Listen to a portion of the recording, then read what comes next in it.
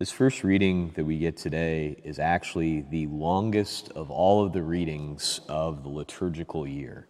And obviously it comes today on a day when we're not quite as in big of a rush as we normally are at daily Mass to have to get on to work. So to take the time to sit back and reflect on this a little bit is a welcome gift, I would say. And I think in particular that line from the midst of this whole story of Susanna, who was innocent, who trusted herself to our Lord in the midst of the wicked designs of those two elders, that she says in the midst of this, or it's said about her, that she trusted the Lord completely.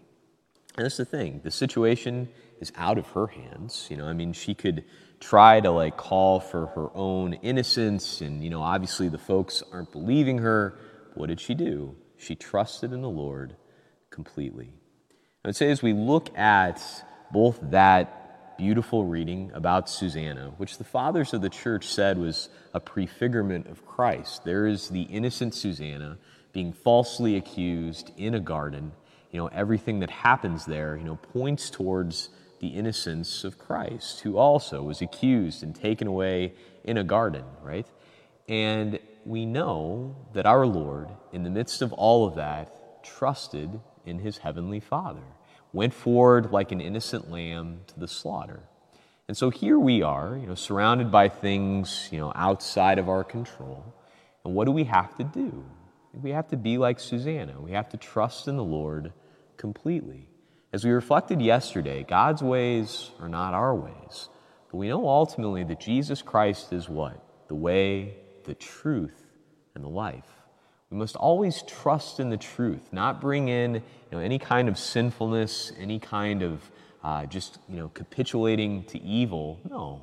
All the time, regardless of what the circumstances are for us, we need to essentially listen to what our Lord says in the conclusion of the gospel today.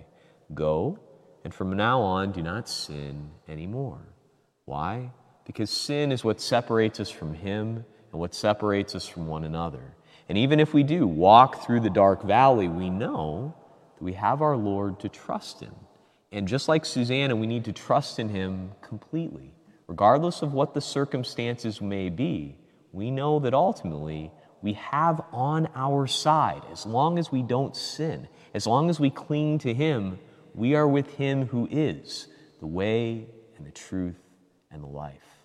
And He is the one who will never be overcome by sin and death, the one who shows, even by His own submission to the terrible injustice of those who falsely accused Him, just like those who falsely accused Susanna, in the end, the truth, the way, the life is victorious.